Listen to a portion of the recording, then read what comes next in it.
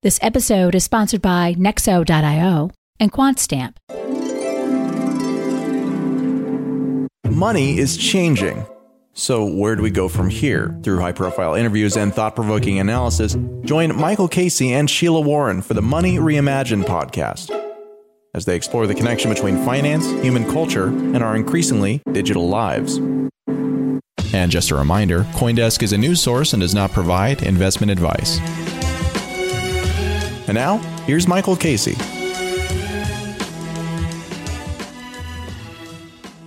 Hello and welcome to Money Reimagined. I'm Michael Casey. Decentralized, all the things. That meme became popular more than 5 years ago as Ethereum and other early crypto projects first floated the idea that new decentralized applications could take blockchain technology far beyond Bitcoin's digital currency use case. But achieving this sweeping objective is far more easily said than done. In fact, it has arguably been made harder by the parallel growth of Ethereum and various other competing blockchains, so-called layer one protocols such as Solana and Algorand, because of the lack of interoperability between them. We've evolved into a world of separately siloed blockchain, which, even if many are in and of themselves decentralized, means that the overall digital asset ecosystem is not. You can't move your ETH from Ethereum into an AVAX transaction on Avalanche, not without the intervention of a trusted intermediary, in other words, a centralized solution. Seen from this 30,000-foot view, the blockchain world, with its promise of a Web3 future in which we control all our own assets, actually looks quite similar to the current Web2 world, with its siloed social media and internet platforms whose systems don't talk to each other. The problem has not been lost on blockchain developers, and it has been an especially big concern for today's guest, one of the industry's most influential developers, Gavin Wood. Gavin was a co-founder of Ethereum and the project's chief technology officer. He later founded Parity Technologies, which initially developed software for Ethereum, but after his departure from the Ethereum Foundation in 2016, went on a different path. Parity's most important output now is Polkadot, an ambitious project that seeks to address this interoperability problem. The principles behind it are core to Gavin's vision for Web3, an idea that he repopularized and gave a crypto edge to with the founding of the Web3 Foundation. Before Gavin joins us to discuss the prospects of a truly decentralized internet, let's welcome Sheila Warren, who made some news of her own this week. For those who don't yet know, Sheila is no longer with the World Economic Forum, as she has assumed the role of CEO of the Crypto Council for Innovation. Sheila Warren, congratulations. Thanks, Michael.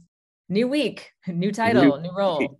Yeah. That's easy, right? It's not like you're busy, there's nothing going on. Tell us basically what the council does and quickly what your role is going to be. Yeah, well, I am the CEO, so I'm going to be heading up this group of really talented, dedicated industry leaders to help make the case, to really land the case with policymakers, with regulators, with people all over the world, that crypto is not only here to stay, but that it is a tremendous engine for opportunity, economic growth, inclusion, all the things that we talk about on the show. So I'm really excited about it. We're recording on day 2 of the job. So I'm really excited that I have a Zoom account and I have email. That seems like a huge off to the right start right now. Exactly. Yeah, it was just time, I think, to jump in with both feet and really try to do everything I can to help really make the case and advocate here on behalf of the whole ecosystem. Well, hopefully a lot of the conversations you and I have had over the last year and a half with all sorts of interesting figures around regulation and the future of this technology is going to be pretty valuable for you as you get these policymakers to see the light. Okay, so why don't we bring Gavin in? Gavin Wood, welcome to Money Reimagined. Hi, Michael. Thanks for having me. You're most welcome. So, before we get into how Polkadot works and the ins and outs, technology and so forth, tell us what brought you to want to create. What were the motives behind this project after you left the Ethereum Foundation? Much the same as the motives that drove me to pick up Ethereum back in late 2013. Kind of desire to build, but also curiosity. I wanted see if an idea could work. What's the essence of that idea then? Interoperability is a piece of this. What's the big solution you're trying to get to here? Why did we go down the Ethereum road? It was really, I think one of the early sort of propositions was that this was a platform on which we would do the social experiments of the 21st century. This was something that sort of resonated with me. It's the same thing, basically. I wanted to build a better platform for doing these social experiments. There were a bunch of things that I felt could be improved, that I felt, blockchain platforms at the time were not really doing very well, or that certainly could have been done better. With Polkadot, I really wanted to start afresh and see if we could really solve a lot of these fundamental problems. Nexo is a trusted and easy-to-use crypto platform where you can buy cryptocurrencies at the touch of a button and start earning up to 18% annual interest that is paid out daily. They support all of the major assets on the market and even allow you to swap one asset for another or borrow cash against your crypto without selling it. Nearly 3 million people in over 200 countries trust Nexo with their digital assets. So whether you're just getting started or you're a seasoned pro, get the most of your crypto today with Nexo at nexo.io.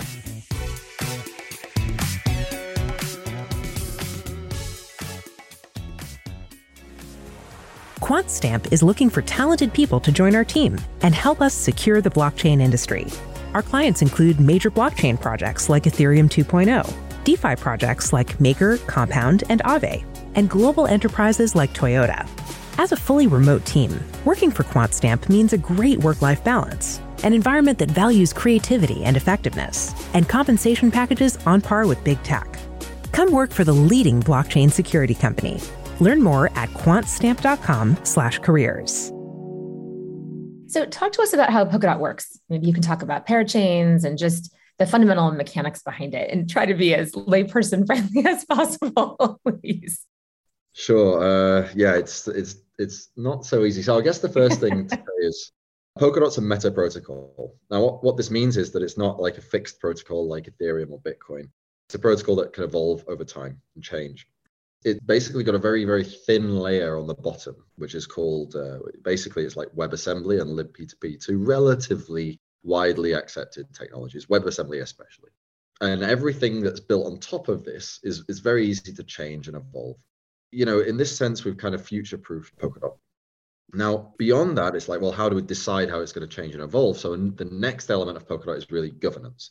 It's like, we've got this decentralized decision-making mechanism. We don't want to be like centered around any particular individual, no matter how benevolent and wise they may be. It's still a critical risk for a system that is ultimately built to be beyond any individual person or organization. So we want to make sure that the decision-making process is similarly decentralized, and that's where the governance comes in. So how do we decide to update Polkadot? How do we decide what should come in, what should go out? Some particular mistake should be corrected, or whatever else it may be. We have clear and inherently enforced protocol process on this. I think that's very important, because all this off-chain stuff ultimately puts the power in relatively opaque, shady decision-making practices that are just not transparent. And oftentimes, it's not clear exactly who's calling the shots. So that brings us then on to like, well, okay, we've got the ability to evolve, and we understand that we want to like ensure that it's a large sort of stakeholder group that's involved in these sorts of decisions. But what does it actually do? Well, this is where we say, well, Polkadot's a layer 0 platform. So you've talked about layer 1, so you got like Ethereum, There are a few others that seek to sort of compete with Ethereum. We don't really compete directly with Ethereum. Ethereum's a smart contract platform, and smart contracts have, they are a particular sort of product or service that you might want for various reasons that I'm sure Ethereum's current adherents will be very pleased to tell you about. But what we want to do with Polkadot is build what might be otherwise considered a decentralized application platform. Ethereum, I remember in late 2015 in New York, I sort of talked at a meetup calling Ethereum this kind of world computer. The sort of notion caught on in Ethereum's blockchain marketing. It was sort of eventually became known as that. But really, I sort of beg to differ in retrospect. I don't think it really is the world computer. I don't think it delivers that purpose. It is a smart contract platform. And as such, it does do computation as a service. But it's quite a different proposition to what we would normally consider as a computer. If I rent a computer, or lease a computer, I expect to be able to sort of use it for a period of time before giving up again. Ethereum doesn't really deliver that. Furthermore, if I lease a computer and someone else is using whatever it is that I'm running on the computer, then I normally don't have to expose them to whoever like the currency or platform restrictions of whoever it is that I'm renting the computer from. Normally, I'm able to resell services that I run on the computer without restriction. Again, that's not really how smart contract platforms work. They work by ensuring that all of the users actually have to have the platform token to use the smart contracts that have been deployed on the smart contract platform. So there is sort of this forced intermediation of the smart contract platform that prevents it really from, in my mind, really being a true decentralized. So with Polkadot, we wanted to change this, effectively giving economic freedom to the applications that were deployed on it. So applications didn't have to use, for example, the platform's DOT token and force it onto their users, or indeed force any token onto their users. Rather, application platforms are free to just kind of lease out a chunk of the world computer and just sort of use it. Just you put a program on it and let the program run. And if the program decided that tokens weren't an important part of it, then they didn't need to introduce tokens, and the users could use it without the concept of token. And this, I think, is something that's going to be increasingly important as we move beyond the sort of crypto native users of these blockchain-based Web3 services out into the rest of the world who aren't so bothered about owning Bitcoin or Ether and actually just want to use whatever service it is. So this was like a key element of Polkadot. But then secondly to this, we also wanted to introduce things like real scalability, like the ability to run and secure many different different kinds of transactions all running at the same time in very high throughput, and sort of the levels of throughput that we could really imagine a mainstream global application running at. And it so happened that we had an architecture which we call parachains, the sort of parachains architecture. They might also be known as heterogeneous shards. This is basically, you may be familiar with sharding already. This is essentially splitting, dividing and conquering, dividing the workload up into different work streams and then parceling it out around the network so that different computers can work on different work streams at the same time, and thereby allowing us to get much more work done in the same period of time, and in principle with the same overarching computers, validator nodes, working under the same consensus rules. Now, in addition to this, the idea is that these individual partitions of the network, these individual work streams, can be for different kinds of work. So we can now have one set of computers that are just working specifically on NFTs. They do NFTs. They can flip NFTs around. They can decide whether someone can issue, all this NFT related stuff. Great. In another work stream, we might do DeFi. And it's like, we're just doing DeFi, right? We're figuring out contracts for difference. We're figuring out liquidations. I don't know, all this kind of DeFi stuff. And another one, we might do attestations. We might do certifications. We might be handling, hey, someone's actually had a booster shot or 2 booster shots for particular, COVID-19. We can do each of these work streams in specialized environments that makes them go much faster than they would do if they were in a more general smart contract environment. And on top of all that, we can do them actually simultaneously. So we can have these work streams be worked on all at the same time. And that allows us to really ramp up the amount of performance that we get. And so really it was a jump, I would say, at least as big as the jump from Bitcoin to Ethereum, where we sort of introduced a number of different pieces of functionality that sort of really set it apart. And that's really what I was trying to make that big leap between Ethereum and Polkadot as well. So a couple of things I'll just your technical ears will burn here, but bear with me. So when you think about all these different layer 1 protocols, right, just as for our listeners, so there are different ways you could think about interoperability. One would be, maybe we build something that kind of links between the different things. And so you can hop almost from one to the other. The other way would be to say, what lies underneath all of that? What is almost below or underneath the base layer of all of that? So when Gav says layer 0, he's talking about something more fundamental. And so all of these other layer 1s can interact or intersect with something that sits really almost, you can think about it as on top of or underneath, doesn't really matter, but it's kind of a meta layer in a way. And that's kind of what was the approach, I think, that you took, which is really brilliant. Instead of thinking about connecting everything, you're thinking about what is the underlying mechanism they all could kind of almost hook into. And then on sharding, the easiest way to think about this, I think, for people who aren't familiar with it, is something like SETI at home or folding at home, where you're kind of deploying a variety of different, you're using a massive network and you're basically saying, where can I create specialization? And then I can create economies of scale in a way, right? So you then have these things that are all running in parallel. It's important to know this is not an assembly line. They're not sequential. They're all running in parallel, but you're creating this kind of specialization that enables more efficiency. So that's kind of I think the brilliant innovation around parachains is that concept. But it's probably easiest understood as something like, for anyone who's ever done SETI at home or folding at home, you understand the power of using a little bit of your CPU to basically help this broader project. And then imagine if you could work on a specific part of that all the time, and you had a network working on that with you, and then others in the network were working on other things that were also important to the operations of the entire overall project. I just wanted to lay out a couple of those things there, but it's absolutely fascinating. And there's clear links here into the philosophy you have around Web3. So maybe we can transition into that for a bit and say, you clearly were onto something with this idea that it isn't just about linking layer ones together or building another layer two that can make the layer ones faster or whatever, maybe link them through there. It was about looking at something more fundamental. And I loved what you said about almost the divorcing from the necessity of tokens, because tokens to some extent are what keep people, well, you could think about it like a trap in a way. You're kind of stuck in a particular system because you need the token in order to engage with the system. But if you remove that constraint, then there's even more user choice and freedom in how you interact with the protocol and what you can do with it. So maybe we can transition a bit into talking just about Web3, which came first. Your concept around Web3 is where, did that led you to build all this amazing stuff? Or was it more that evolved in parallel as you observed what you thought was needed to make the system operate and function more smoothly and more efficiently and more freely? When I think back to April 2014, this was before we had, certainly before Ethereum had done its crowd sale. It was before we'd finalized the protocol. So it was pretty early days, and I could see that the way, if we wanted to allow people to, deploy smart contracts in principle, these Turing complete computer programs into Ethereum, the wider idea was to build decentralized applications. We were still young then. Things were still very much in flux. Ideas had yet to really crystallize.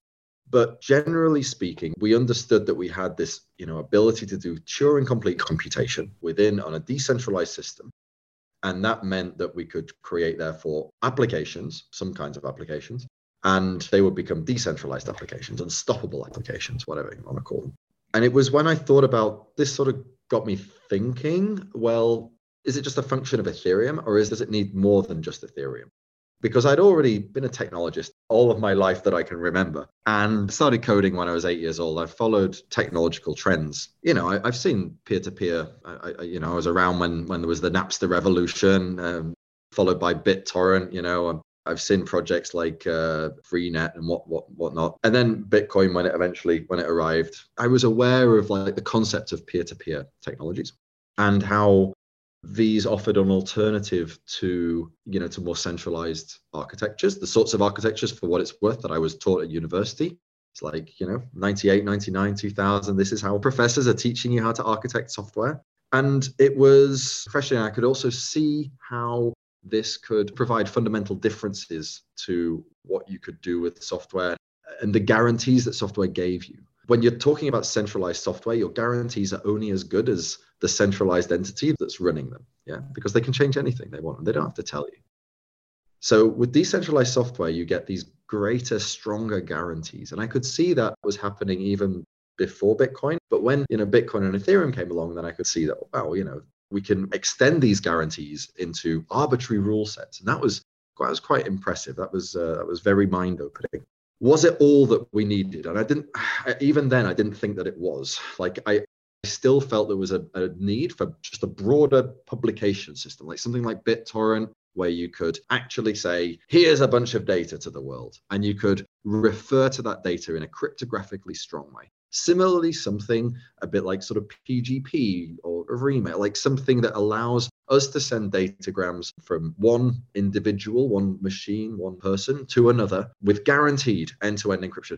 Not end-to-end encryption like, WhatsApp kind of gives you end-to-end encryption, or they say they do. And, you have to trust WhatsApp because you can't look at the software code. You can't see which keys are being used. No, actual end-to-end encryption that you can verify. So I could see that these were reasonable, useful services that we would need that were separate to the blockchain. And it was really from this that the idea of Web3 came from. It was the concept of an application platform that went beyond any individual technology. It went beyond Ethereum. It went beyond Bitcoin. It went beyond BitTorrent. It went beyond any of this stuff to give you a general smorgasbord of protocols and formats and technologies that you could pick and choose in order to create the decentralized service or application that you wanted to create, without having to be beholden to any individual platform. Because of course, even if it's a decentralized platform, if you're beholden to just one, then there is still that level of centralization. You've still got centralization of mindset, centralization of potentially a software development team, centralization of governance, and all the rest of it. Then after, Ethereum took a lot of my mind space for a few years. But towards the end of, I guess, like mid 2016, late 2016, I got thinking about, what will Ethereum 2 look like? And is there something that maybe there is something that I can do that is separate to Ethereum, that is beyond Ethereum 2, that does something different? I didn't particularly want to do Ethereum 2, but that wasn't Ethereum 2. I wanted to see if I could present something to the world sort of under my own belt. And that's really where Polkadot came from. It was I didn't want to do homogeneous sharding to make a smart contract platform, be able to process more transactions per second. Rather, what I wanted to do is see if we can explore new territory. Rather than making an existing product a bit faster, can we create a whole new class of products? Can we create something that hasn't been done yet? So that's where this heterogeneous sharded multi-chain Polkadot came from. And it also seemed to me that because we could allow lots of different blockchains, different kinds of chains doing different kinds of things with different teams behind them and different economies, we could allow for experimentation in the direction of Web3 much faster, because you don't want to settle on one particular set of design parameters immediately. And even Ethereum, with its Turing complete programming language, was still settling on one specific set of design parameters. You have to. The more that you can enable many different design parameters to be tried out and tested in a real world environment, ideally plugged in securely, so they're able to operate and interoperate so that one doesn't have any advantage over any other for legacy reasons, then we can find and quickly come to better technology to act as one of the underlying systems for this new horizon Web3. Gabby, you talked there a little bit about sort of some of these inherent centralizing tendencies that go beyond just creating the smart contract platform and all these other aspects that need to be resolved. And Web3, which you really did help to popularize, has suddenly become a buzzword, and everyone's talking about it. And we've had some critiques come of that. One, you've got Jack Dorsey sort of arguing that it's all about VCs and so forth, and he's in a sort of bit of a silly Twitter fight with Chris Dixon. But the one that really sort of, I think, had quite a bit of impact was Moxie Marlinspike's commentary recently. In my simplified version of it is this sort of goal of peer-to-peer networks is never attainable because it's so inefficient for everybody to run their own web server, for example, that the sheer inefficiency of having so many nodes. You're obviously well aware of all those challenges, and this is part of what you're dealing with. So can you talk through what your retort to that would be and how Polkadot would be able to resolve that fundamental inefficiency issue that comes with, so many nodes having to manage their own stuff? I think, we live in a world where convenience is king, and this must not be forgotten. But in my mind, the question is, was there ever any value in running your own website? Sure, in the early days, you have no choice but to run your own website. I remember doing it when I was 16, 17. And then, GeoCities came along. It's GeoCities, right? Yeah, I think it was, right? Yep. Almost the very first. I remember that. Well. Still showing our age. You have to host your own web server. These guys will do it for you. Great. I mean, look, I'm all for, if the product is still good, if it fulfills what you need and it's convenient, great. That's just product development. That's a good thing. I don't think that many people got much advantage from running that. I think the product was effectively equivalent, whether you ran your own web server or whether you put it on GeoCities. It didn't matter. It was the same thing. Now, fast forward to present day. How often does it go before you've heard of the next, 50,000 credit cards have been leaked from some major institution? A bank has suffered a hack. A politician's emails have been hacked. Our infrastructure is at the whim of the highest bidder or ruthless nation state. We cannot afford to base our infrastructure on fundamentally flawed centralized technologies. I mean, we literally cannot afford, civilization as we know it, the liberal order that the West has pioneered will fail if we do this. Our democratic systems will crumble. Information will just increasingly become disinformation. Trust will be forever eroded. We need better systems. And this is really, in my mind, one of the very important fixes to this. In some sense, what we're fixing is like the ability for us to be able to have credible expectations about what our actions in the world, which is increasingly online, right? Our actions, by and large, whether it's with each other, companies or governments, it happens online. We no longer go to the post office to collect a pension. We no longer go to the bank to put in a deposit. It doesn't work that way. And sleptwalked into this kind of situation where we're relying on this, super centralized model that where the product simply isn't right. It's flawed. It's no good if the bucket is cheap and convenient, but it's got a hole in the bottom. Right? We are starting to realize that our various buckets have got holes in the bottom, and we need to look for buckets that don't. And so I think we're in a slightly different situation, and where we are as a civilization, we are as humanity starting to look for more hole-free buckets. What I think we're sort of, at the moment, the hole-free buckets, that they are kind of hole-free, but they're very small and they don't carry as much water as we would like. And, they're not very convenient. The handles are kind of a bit rubbish to carry. So we've got a way to go, but we're on the path and things are getting increasingly polished. We're seeing, much better user experiences. We're seeing far higher levels of transaction throughput. And I think it's only really a matter of time before Moxie's sort of slight sad reckoning that convenience trumps everything, maybe even, our own security.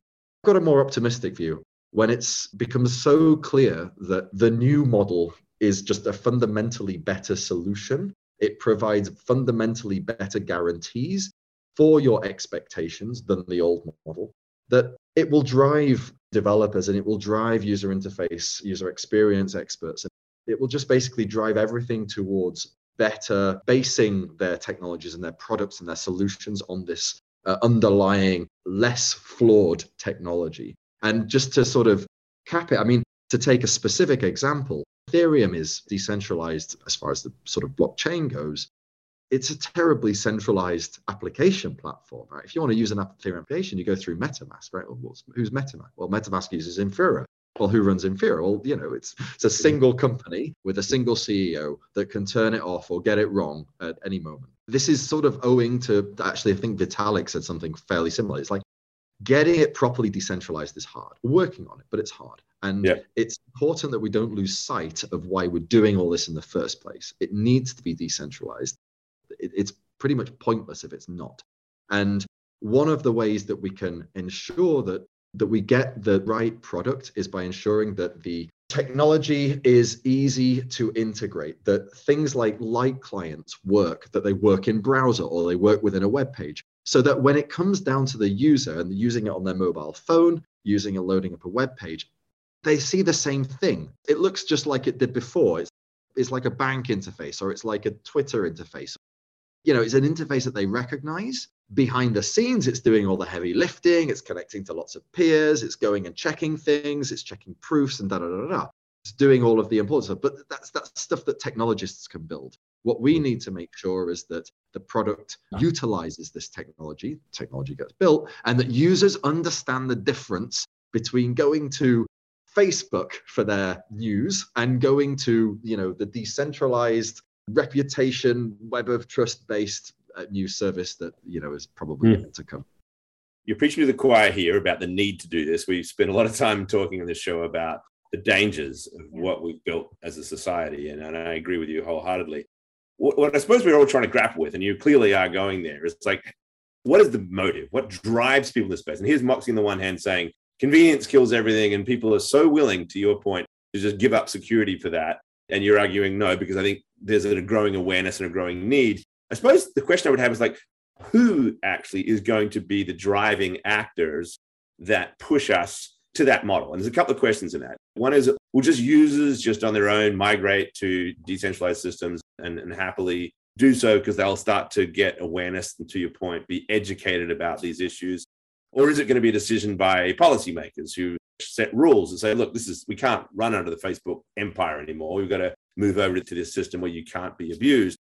Or do we build systems where, and this is, I think, one of the key challenges, where the business model is incentivizing people to go after this? We come back to this all the time, right? That ultimately, it really was Google who got there, realizing that there was this algorithmic functionality that they could apply to then extract data from all these users and sell that to advertisers. And it just became that feedback loop that was just so appealing to shareholders, essentially. And that drove us as capitalism.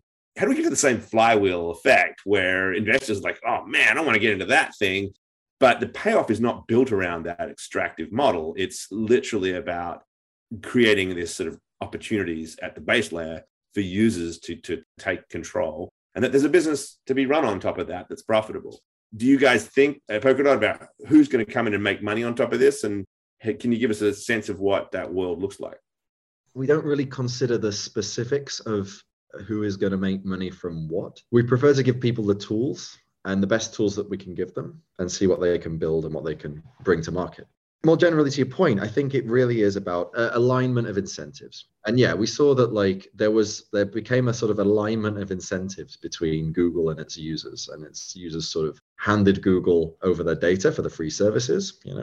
People like the free service. I still use the free service. They're great services. And Google used the users' data, and it was in some sense very well aligned. I think in retrospect, it was of questionable. You mean it was evil? I'm not sure if all of the users quite understood the ramifications of sharing their online activities, or indeed that they were sharing their online activities in such a way.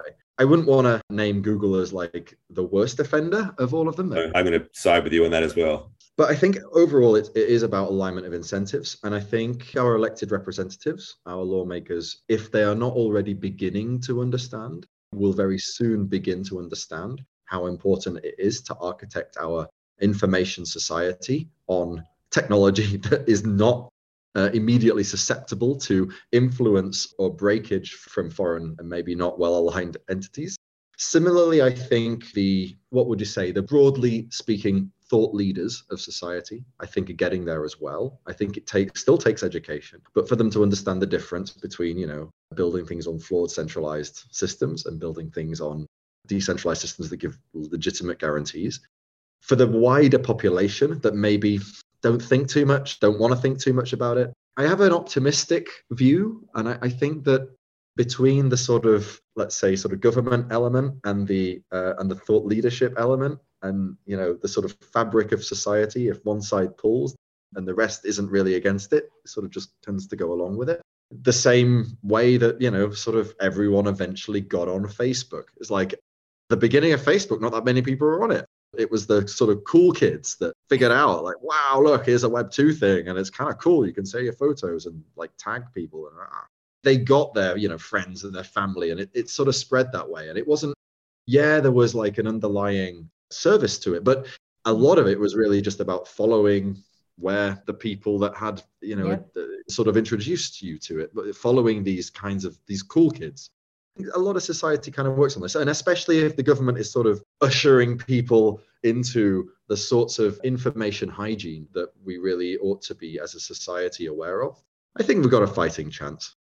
And that's it, right? I mean, these things aren't mutually exclusive. And I was dragged from Friendster to Facebook kicking and screaming, but I eventually did migrate because people were just more on the one thing than the other thing, and then the other thing died, and then, there we were. But I do think it's a combination of these things. You can have a user interface that's very, convenient, quote unquote, and familiar to people that is back-ended by a decentralized system.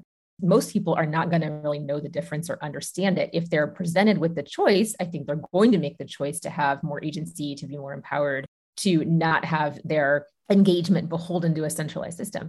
And the question, I think, from policymakers is going to continue to be, are you going to continue to prop up legacy systems that have very clear, known, exploitable flaws that are not really being fixed because the incentives are to bake those in and keep them?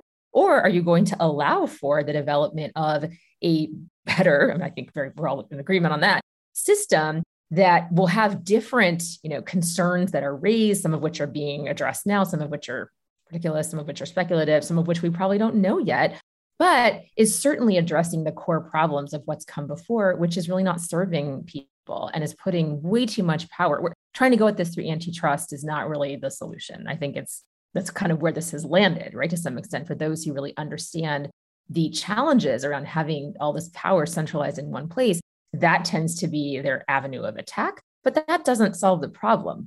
Having 3 monopolists versus 1 is not really the solution. So you could have no monopolists. I do think all these things are going to work together in concert. And like you say, my view has been for a while that we just didn't pay enough attention in the ecosystem to that convenience factor, like the familiarity people wanted to feel when they engage with these things. We made it was hard. It was really hard to understand it. It was hard to do. It was hard to do it safely. And then the perception of all of the risk you were engaging in and even doing it in the first place was a deterrent. But now that a lot of that is being solved, I think we're seeing more and more people waking up to, oh, so I do get the benefits that everyone keeps talking about. I don't have to really understand them, but I know what they are, at least philosophically, and I support that. And the engagement model for me, the onboarding, all that is not as hard as it used to be. It's something I can get my head around. I can actually understand that. It just remains to be seen and where all of these things align and what, like you said, I love the way you phrase that fabric of society. If there's not a lot of resistance on the other side, then maybe it's slow, but you can see this migration that I certainly think that we're starting to see get more and more momentum and acceleration behind. So I guess another question, right? So one of the things that comes up a lot that is for policymakers anyway, that leans the other way as well, at least with centralized systems, we know who to blame. Like we have identified, companies or people or whatever it is, and we know who to go after or who to hold accountable.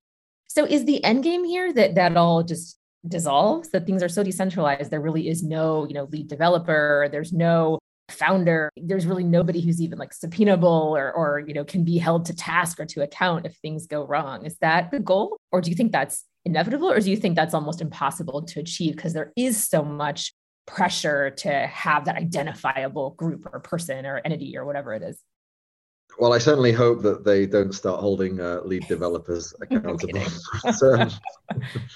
I think we have to look a little bit deeper at what would we hope to achieve by holding any particular individual accountable, and how does that fit into a new model of the world where we have potentially discord within the world, like within the broader wider world, such that those individuals may not be the ones that are the more powerful entities at play.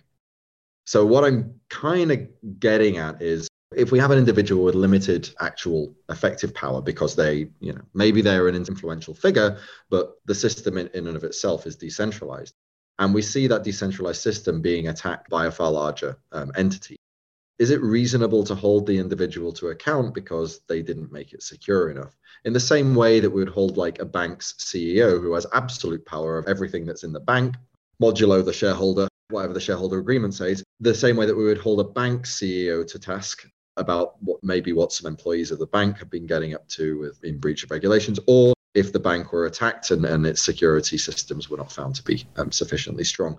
And in my mind, it's really, we have to take a fairly pragmatic approach here about what it is that we're trying to solve. In my mind, the world as it stands, we have to accept that when we get to these levels of systems on which society as a whole is sort of working under, we have to understand that the attack scenario isn't so much that the individual that is running the system is malicious. Maybe they're incompetent, or maybe there is some level of incompetence, but a lot of the time it's really simply down to the underlying centralized architecture of the human organization as much as the technological solution. And that's what gives rise to the ability for nefarious, potentially quite well-financed and powerful actors to sort of break it and corrupt it for their own means. So overall, I think from what I've seen of the regulators over the last 6 to 12 months, I think, it's not an unreasonable line that they're taking, which is basically that if it's legitimately decentralized, there isn't an individual or an organization that's actually exercising true power over the system, then we will accept the system as kind of a force of nature. And if we have a problem with something that happens in it, then we will go after the individuals that are actually making that thing happen, the individuals making the transactions or whatever it is. Actual bad actors, yeah. I think this opens up a whole other line of inquiry here, because there's how do we define what risk is and what is the best model for society? the nice thing about open decentralized systems is that they evolve. Nazim Taleb's idea, right? It evolves to an anti-fragile state. So if you have this sort of mindset that I'm going to shut it all down if it gets risky, then you're actually not leveraging all of that innovative power that comes from that system. I think one of the biggest challenges we face is actually a shift in mindset. I think that the whole security, the OPSEC kind of idea of building firewalls and just making bigger and bigger ones around centralized honeypots that hackers just inevitably figure out how to get over every time is just a race to the bottom that's costing us so much money. And therefore, we have to let go of it, right? We have to recognize that it's the economics of security that need to change as much as anything else, and that out of that, better systems will come. That, I think, is a big leap, though. We've been stuck in this Web 2 mindset, and we've got an enormous amount, to my point earlier, of business interests that have built business models around this concept. And to your point, CEOs who are sort of completely obsessed with that responsibility as well, right? It's got a long way to go. I'm with you. I hope that the penny is dropping. I can use that term because I've got an Englishman here who knows it. Americans get confused by the penny drop. You have to say light bulb. I get confused by that. Well, because you've got also, you're international, but like, yeah, there's weird looks at people like, what do you mean by penny drop? Anyway, the penny is dropping, I think. There is an awareness that's starting to happen in the world. Let's hope we move fast enough to get there. And Gavin, keep sort of working as hard as you can, along with everybody else in this space to build the systems that get us there. So we have to call it short right now. Thank you so much for your time. Really appreciate it. Looking forward to having you at Consensus in June. I think that having a Polkadot presence there is going to be fun. And we'll have to do this again sometime on Money Reimagined. So thanks very much. Awesome. Thank you, Michael. Thank you, Sheila. Thanks so much, Gav, for coming on. And thanks, everybody, for joining us. That's all we have time for now. Join us again next week for another edition of Money Reimagined. Bye for now. You've been listening to CoinDesk's Money Reimagined. This episode featured Sheila Warren, Michael J. Casey, and guest Gavin Wood. Our theme song is Shepherd. This episode was produced and edited by Michelle Mousseau, with additional production support from Eleanor Paul and announcements by Adam B. Levine. Have any questions or comments? Please send us an email at podcast@coindesk.com or leave us a review on your favorite podcast player. And from all of us at CoinDesk and the Money Reimagined team, thanks for listening.